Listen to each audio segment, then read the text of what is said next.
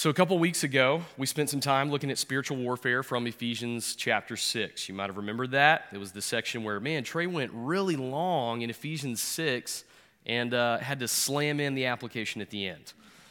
Well, in that passage, Paul is actually calling the church in Ephesus to put on the whole armor of God. To put on the whole armor of God for what purpose? Does anybody remember? From Ephesians 6. Why do you put on the whole armor of God? In order to stand firm against the schemes of the devil, right? Think about that phrase, the schemes of the devil. That word schemes. What is a schemer? How would you answer that?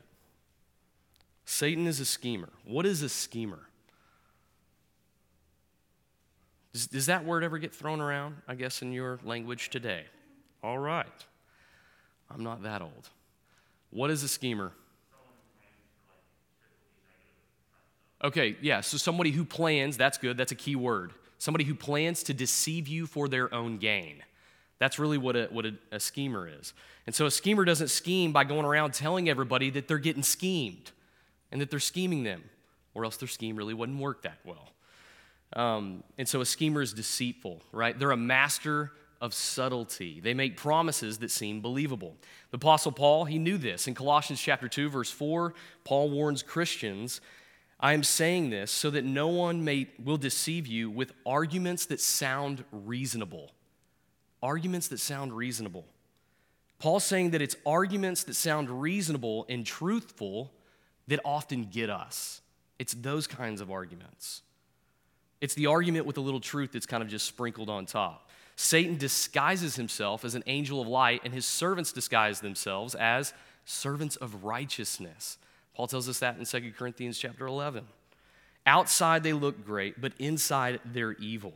And this is where we need to see the connection between satanic deceit and religious respectability.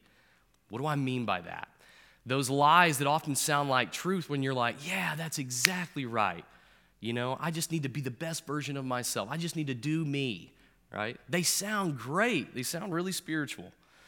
But ultimately, they've got lies that are behind them.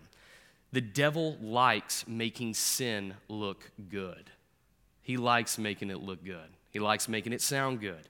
In the Garden of Eden, in Genesis 3, he comes to Eve in the form of a serpent. What do you know? He's already in disguise. He's in the form of a serpent. He lies to Eve, telling her that she will not die if she eats the fruit. After all, God knows this. Listen to verse 5. God knows that when you eat it, your eyes will be opened and you will be like God, knowing good and evil. So now, supposedly, God is giving his stamp of approval for this sin that Satan is tempting Eve with. As Jared Wilson puts it in his book, the best trick of the devil is getting you to think his ideas aren't just yours, but even God's ideas. He's deceitful. Listen to the next verse. The woman saw that the tree was good for food, right? Good for food, delightful to look at, and that it was desirable for obtaining wisdom. So what we see right here is that the hope that this fruit promised was fulfillment, beauty, and enlightenment. Those three things. You probably need to write those down. Fulfillment, beauty, and enlightenment. And friends, the lies that we get blindsided by promise the exact same thing.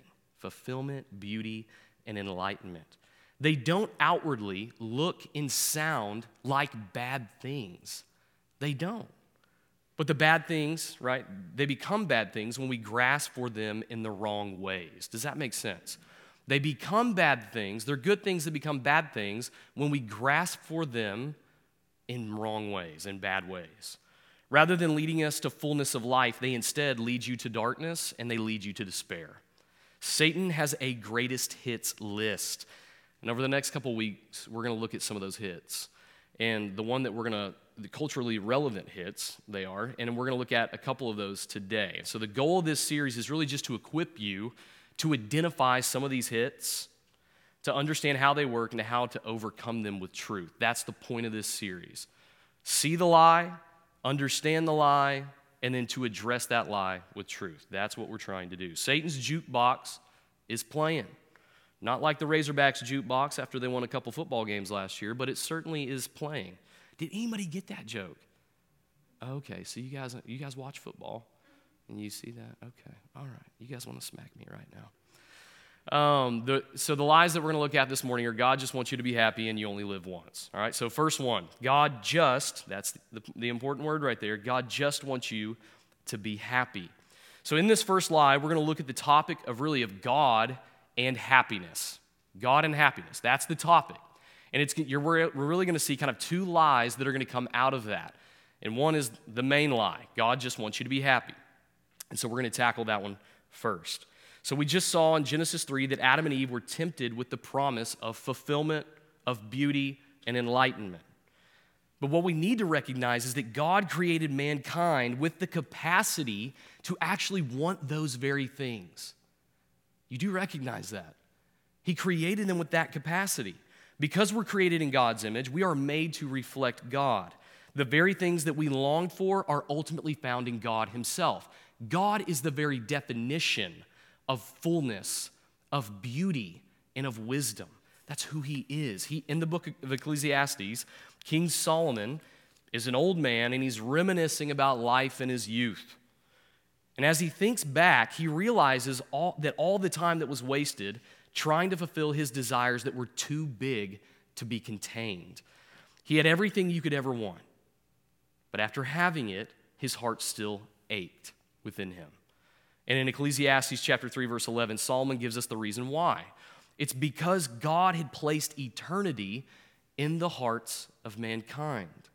And yet the problem is that as sinners, we try to fill eternity with things that aren't eternal, with things that are temporal.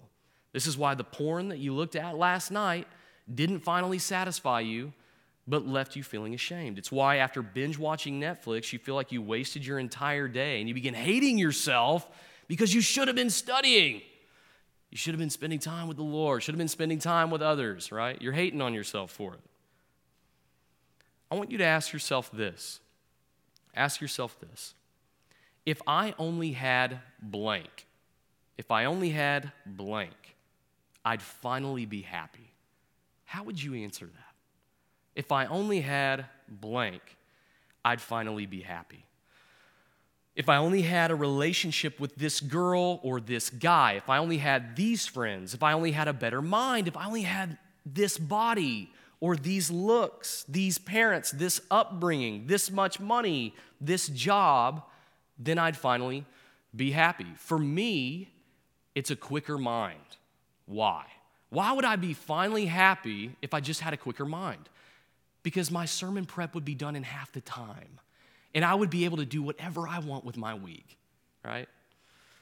Now, how you fill that blank in is going to change throughout the seasons of your life. It has certainly changed for me, right? I remember freshman year sitting up in Humphrey's dorm, 9th floor, penthouse, sitting on my bed praying that God would give me success, because success, once I get that, then I'm going to finally be happy. Lord, just make me successful. I mean, you can just imagine what the Lord's hearing right there. Okay, yeah, you want greatness for yourself. Okay, you want glory, yeah, and success. Yeah, no, I don't think so. I think I'm going to reorient that life for you and show you what that's about. But that was me. Maybe you're the exact same way. How would you fill in that blank? It shows us that we're trying to fill something eternal with something that is temporal. It shows us what we idolize and where we're in sin. This is one of Satan's greatest hits. And if he can just get us to pursue fulfillment, beauty, and enlightenment in earthly ways, then we're already on our way to disobeying God. Because we're natural-born sinners, because we're natural-born sinners, the gravitational pull of our hearts is always downward. It's always inward toward ourselves rather than upward and outward toward God. This is why Paul's main strategy in his letter to the Colossians is to fill them with Christ, who is the fullness of God, so that they will live a fruitful life for Christ. I mean, think about that strategy. What's going to get them to spiritual maturity? What is going to get them to be able to live a fruitful life for Christ? They need to be filled up with more of Christ. Why? Because Christ is the fullness of God. Do you want a full life? You need more of Christ. That's what he's getting at. And it's why Paul commands them to set their minds on heavenly things rather than on earthly things. It's why he warns them against those deceptive arguments that sound reasonable in chapter 2, verse 4. Why? Because those things are going to utterly wreck you from filling yourself with Christ so that you can actually live a full life in him rather than all of these temporal earthly things that promise fulfillment, beauty, and enlightenment. And so when we hear the mantra that God just wants you to be happy, it feels right. I mean, does that not feel right? I mean, we know that God's a good God. Surely he wants whatever I want. And it feels right. It sounds right. After all, there is a kind of satanic logic to this. If God created us with the capacity for happiness, then why would he keep it from us? Why would he keep that from us if he gave us the capacity for happiness? Which is exactly how Satan tempts Eve. And we assume that if we're not happy, then God is somehow robbing us, as if God owes us something, which is exactly what Satan wants. He wants us to doubt God. And friends, you don't have to be a pedophile or commit gross, immoral sin to understand that we're all bent toward our own happiness as the goal of our lives. You don't have to be that in order to understand that. We are all bent that way. And so we need to take a step back and ask the question, what is God's highest priority for my life? If not, just my happiness. Just is the key word. What is God's highest priority for my life, if not just my happiness? And so we see how we're to answer that, or we see kind of how Paul would answer that in his suffering in 2 Corinthians 11, 24 through 28. He says this, 5 times I received the 40 lashes, minus 1 from the Jews. 3 times I was beaten with rods. Once I received a stoning. 3 times I was shipwrecked. I have spent a night and a day in the open sea. On frequent journeys, I faced dangers from rivers, dangers from robbers, dangers from my own people, dangers from Gentiles, dangers in the city, dangers in the wilderness, dangers at sea, and dangers among false brothers. Toil and hardship, many sleepless nights, hunger and thirst, often without food, cold and without clothing, not to mention other things. There is the daily pressure on me, my concern for all the churches. God just wants you to be happy. Sorry, Paul, you didn't mount up to that. Or what about Jesus in Matthew 16:24? If anyone would come after me, let him take up his cross, an instrument of torture, and follow me. Or 2 Timothy 3:12, indeed, all who desire to live a godly life in Christ Jesus will be persecuted. Something's backwards here if my only desire in life is thinking that God just wants me to be happy, if that's my goal. So how do you account for this if life is just about our happiness? What is God's highest priority for your life? I want us to read those passages right there at the end of your first page on your handout. You'll see those right there. So go ahead, grab one of those. Someone read number 1.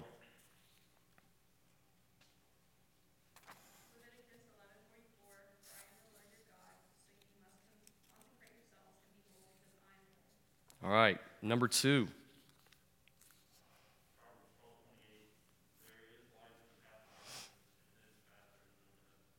Number 3. Matthew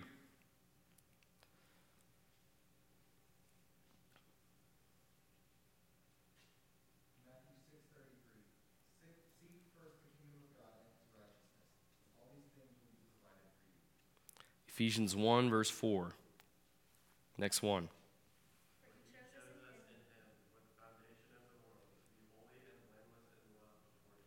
All right, you can get Revelation 22:1. Or 22:11, my bad. Let the righteous go on in righteousness. Let the holy still be holy. All right, so God's highest priority, his highest priority is his own glory seen in our holiness. So if God's highest priority for himself is his glory, his highest priority for us is holiness. I think that's what we're getting in those verses. To be holy is to be set apart from sin and completely and wholly devoted to God. That's what to be holy means. Now understand, holiness doesn't exclude happiness, which we're going to look at in just a minute. But in terms of priority, God is more concerned that we be holy than that we be happy according to a worldly standard. Satan, on the other hand, would be perfectly happy if we were perfectly happy apart from the holiness of God.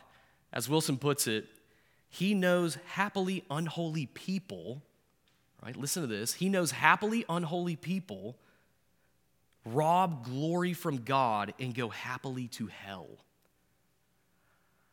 That's tough. That's hard. God's chief concern is his glory and our holiness, but we need to watch out for the other lie on the flip side of this, and that's that God doesn't care if you're happy.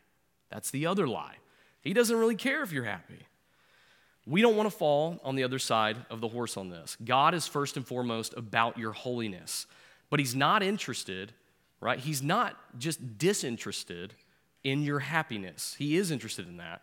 And we need to discern between both extremes, which means that we've got to understand the difference between how the Bible talks about happiness and how the world talks about happiness. When you start to study this topic, you're going to know that a lot has been made on the distinction between joy and happiness.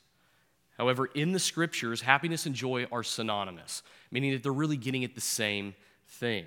Two words really describing the same kind of thing. In our context today, though, happiness is often understood as a pleasurable emotion that we have from people, things, or experiences, right? So understanding the worldly understanding of happiness versus happiness and joy according to the scriptures. You're happier when you smoke your calculus test than when you bomb it, right? That's a pleasurable emotion, right? For me, smoking my calculus test. Are y'all even in calculus, or is it all like survey cal stuff? Anybody in here in calculus? Right now, raise your hand. Okay, relevant for one person. Wonderful. You're happier when a friend shows you love and care than when they don't. This is a worldly kind of happiness. When happy things, right, when they happen, we're happy. This understanding of happiness and joy is more based on our circumstances, which can change, right? That's the ground, that's the root. It's based on circumstances, and your happiness goes up or down depending upon how your circumstances are going right now. Circumstances can change. However, the biblical understanding of happiness and joy are dependent upon Christ. This is why Paul commands us in Philippians 4:4 to rejoice in all circumstances. Where's Paul when he's writing Philippians? In prison. That's exactly right. This is not a happy-go-lucky happiness, but our hearts being settled and worshipfully content in our right standing before God.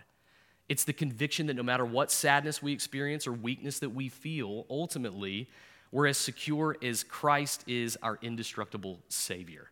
That's how secure you are in a right standing before God if you've placed your trust in Him. Today's understanding of happiness is dependent upon circumstances. Biblical joy is dependent upon Christ. This is why Paul says in Romans 5:3-5, that he can rejoice in our sufferings, knowing that suffering produces endurance, and endurance produces character, and character produces hope, and hope does not put us to shame because God's love has been poured into our hearts through the Holy Spirit who has been given to us. So one reason for our joy in suffering is the gift of the Spirit who is the security of our eternity. That's why you can have happiness and joy from a biblical perspective and a biblical understanding, because no circumstances will ever change that. They can never rob that from you because Christ is an indestructible Savior. So does God not care about our happiness? Well, no, He does. He does care about it, so long as we understand this definition of happiness is ultimately promised in Christ, which leads us to our next point, the happiness Jesus promises. The happiness Jesus promises. So before looking at the happiness that Jesus promises, we need to be aware of the joy that Satan promises as well. So Satan's going to tempt us with things that aren't forbidden, but good. You do realize that. He's going to tempt you with a lot of good things, but he wants to tempt you to take them in the wrong ways. That's what he's trying to get. So for example, sex. Sex is a good gift of God so long as it's enjoyed by a husband and wife. However, it's forbidden or bad when it's taken out of that context. At any point in time, out of that context, it's bad. But so often, he wants us to take sex in the wrong ways and out of that context. We see how deceptive Satan is. He tries to pervert what God has made good. As Uncle Screwtape coaches his nephew Wormwood in C.S. Lewis's Screw Tape Letters. Has anybody read those? Everybody familiar of that book, or at least somewhat vaguely, I know who C.S. Lewis is. Wrote a book called the Screw Tape Letters. This is kind of just a picture of spiritual warfare and temptation. Uncle Screwtape coaches his nephew Wormwood. This is what he says. He, God, made the pleasures. All our research so far has not enabled us to produce one. Satan's not a creator. He can't produce one. All we can do is to encourage the humans to take the pleasures which our enemy, God, has produced at times or in ways or in degrees which he has forbidden. An ever-increasing craving for an ever-diminishing pleasure is the formula. An ever-increasing craving for an ever-diminishing pleasure is the formula. Satan is not a creator. He just takes what's created for good and he twists it for evil. That's what he does. However, when Christ is the center of our lives, the solar system of our desires and affections begin to fall in alignment around him who is the fullness of joy. The world tells you that man's greatest need is to have his desires met, and that we meet the need of those desires through things, through experiences, through achievements. Only then will you be happy. Only then will you finally be happy. However, Christianity actually says that our biggest need isn't unmet desires, but is actually for sin to be paid for. And what we need isn't a thing, an experience, or achievement, but redemption. We need the forgiveness of sins, the glory of Christ. When Christ is ours by faith, the fullness of joy is ours regardless of our circumstances or feelings. So Jesus doesn't just promise his disciples worldly success. He doesn't promise them that. He actually promises himself. So in John chapter 4, if you remember, Jesus travels to a town in Samaria, which was hated by Jews, right? Because they weren't full-on Jews. These were people mixed with the Gentiles. And so he travels to Samaria and he approaches a woman who's drawing water at a well in a Samaritan town. This woman has been pursuing happiness in relationships with men. And Jesus says to her, "Everyone who drinks from this water will get thirsty again. But whoever drinks from the water that I will give him will never get thirsty again.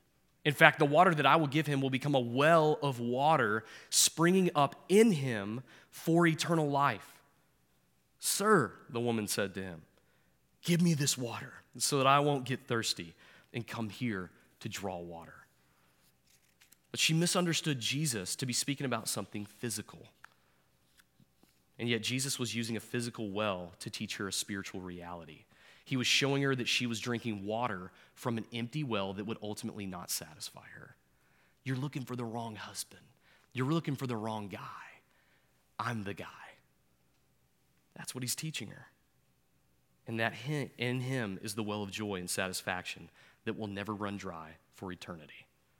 All of us are searching for happiness, and Jesus has his hands stretched out, offering a bottomless, an everlasting well of forever joy. You do recognize that. You can have that in him. So is God for your happiness? Yes, so long as it's in Jesus. Jesus is the promise of joy in pain. God is not a cosmic genie for all your hopes and dreams, because your hopes and dreams aren't the point. Christ's glory is the point of your life. So God doesn't just want you to be happy. He wants you to be holy as he is holy, to find true, unending happiness in Jesus. Living a holy life in relationship with Jesus is actually the happy life. He has put eternity into our hearts, and the only one who can satisfy for eternity is the eternal one, who is Christ. Well, not only did Satan tempt Adam and Eve with something good that can be received in a forbidden way, he also tempts them with the lie that they will not die. They will not die, which brings us to our second of Satan's greatest hits. You only live once, YOLO. In the 1989 film, Dead Poets Society, has anybody seen that film in here? Couple, all right. Yeah, 1989 is a little before your time. Former actor Robin Williams plays an inspiring teacher of English lit who famously tells his students at their boarding school to seize the day, boys. Make your lives extraordinary. Seize the day. The big Latin term is carpe diem, right? Carpe diem.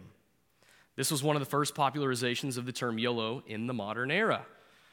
Well, then, right, a couple years back, the rapper Drake took it to a whole nother level when he waxed poetically in his song, The Motto, that life is all about enjoying yourself while you can, whether that be with sex or with alcohol or with money or with more sex.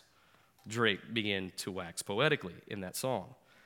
If you haven't heard of that song, I probably would not go listen to it, nor would I go look up the lyrics. It's pretty terrible. So you've probably not only heard of YOLO, you've also probably heard of YOLO's brothers, No Regrets and Only God Can Judge Me. No regrets and only God can judge me, right? Those are all, look at this, you guys probably use that this weekend. So those are YOLO's brothers, and not only do we hear this in our culture, but we also see this sentiment throughout the scriptures as well. Maybe you've read or heard this before in the scriptures in Isaiah 22:13. Let us eat and drink, for tomorrow we die. But why does the Bible teach us that this thinking is foolish and futile? Why does it teach us that? It's because it doesn't account for all the facts. It does not account for all the facts. It only operates at the level of one's appetite, and it does not operate at the level of wisdom. Well, just do whatever you desire, whether it's wise or not. Wisdom weighs all the facts, not just the convenient ones. It weighs all the facts. Drake might have popularized the term, but it's actually as old as the beginning of time. It began with Satan in the garden in Genesis 3, right? The woman says to the serpent that if she eats the forbidden fruit, she will die. And Satan replies to her, no, you will not certainly die. What's more stupid than not thinking beyond death? Well, that you're not going to die at all. That you won't die at all. She knows what God says, yet conveniently ignores the facts for the prospect of fulfillment. Do you see the logic right here? Notice this logic. I might as well eat and enjoy the fruit because even if I die, it won't be until tomorrow. Got to enjoy it now because even if I die, well, that'll be tomorrow. Friends, sin is stupid and it makes you stupid. Okay? And I know that sounds harsh, but I mean, we've all sinned, right? It makes us stupid. It has the logic of immediate fulfillment, beauty, and enlightenment, but it wants us to make the most of our time by wasting it. Do you now see the connection between these two lies right here? God just wants you to be happy because you only get one shot at it. He just wants you to be happy because you only got one shot to get it. You see that immediacy in there. Think about some of the ways that we're tempted with this foolish logic each day. You deserve this. They deserve you doing this to them. No one's going to get hurt. This is actually going to free you from stress to do this. It will make you happy. And look, you only live once, right? You might as well do it.